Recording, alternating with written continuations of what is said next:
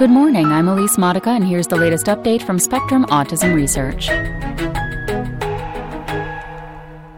Autism heritability. It probably does not mean what you think it means. By Brian Lee. The question of autism's heritability is compelling for researchers and laypeople alike, but many people in both groups misunderstand its definition. Heritability is defined as the proportion of variation in a condition that is attributable to variation in genetics. Heritability estimates can influence how much time and money researchers like me think should be allocated to studying genetic factors versus environmental ones. For families with a history of autism, heritability estimates get right to the heart of the nature versus nurture debate by offering clues about which factors led to an individual's diagnosis. These numbers have substantial implications. They probably should not. Autism arises from a complex interplay of genetic and environmental factors, and most heritability studies oversimplify these relationships. Several studies on autism heritability published in the past few years have drawn considerable attention. Those published from 2011 to 2014 estimated heritability to be in the 35 to 50% range, but studies published since 2017 have put the number at 64 to 85%. What do these estimates actually mean? Heritability is often misinterpreted as the proportion of a condition that is caused by genes. However, that interpretation is not quite correct. Or rather, so many asterisks must be attached in order for it to be correct that it could not be, by any stretch of the imagination, considered to be correct. Heritability estimates may tell us to what extent a person's genetics predispose them to a condition, but they tell us nothing about how different environments cause those genetics to play out. Representing reality. First, let me explain why most estimates of heritability are incorrect. Studies that estimate autism's heritability use a statistical model to try to attribute the condition to either genetics or environment.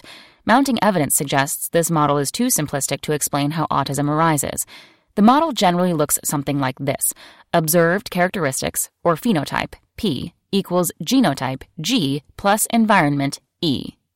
The G and E components can each be broken down further to get at specific types of genetic or environmental contributions, but the core point of the model is to separate G and E. A statistical model is merely a caricature of the real world, though. The extent to which it is useful depends on how well the model reflects reality. The P equals G plus E model assumes that genetic and environmental influences are independent of each other, and that genes do not interact with the environment or with other genes to influence phenotype. We know, in fact, that networks of genes interact to influence a person's odds of having autism, and that genetic factors raise the odds of having autism caused by environmental exposures, such as infection, air pollution, or nutrition. In short, if reality is more complex than the model, that model may produce inaccurate heritability estimates. There are many more technical reasons why published heritability estimates are likely to be inaccurate. Thought experiments. There is also a much simpler reason why heritability estimates should not be taken at face value.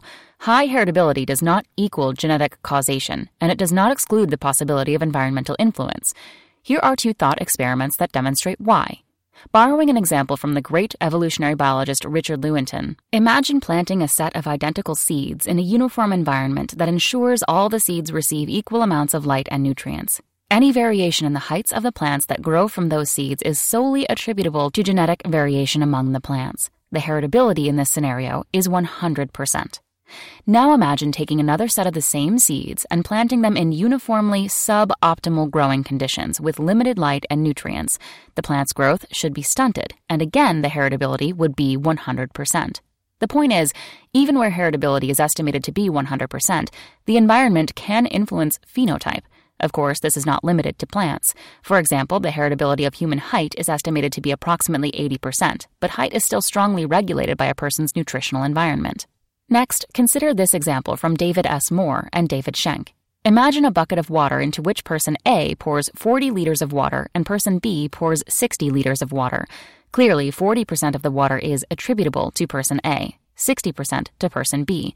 Now imagine the same bucket, but this time person A turns on the faucet and person B holds the hose.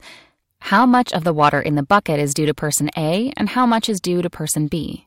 In short, when causes interact to create an outcome, it becomes nonsensical to try to apportion credit or blame to one cause independent of the other. The bucket example is not just a thought experiment. It represents conditions that have both genetic and environmental components.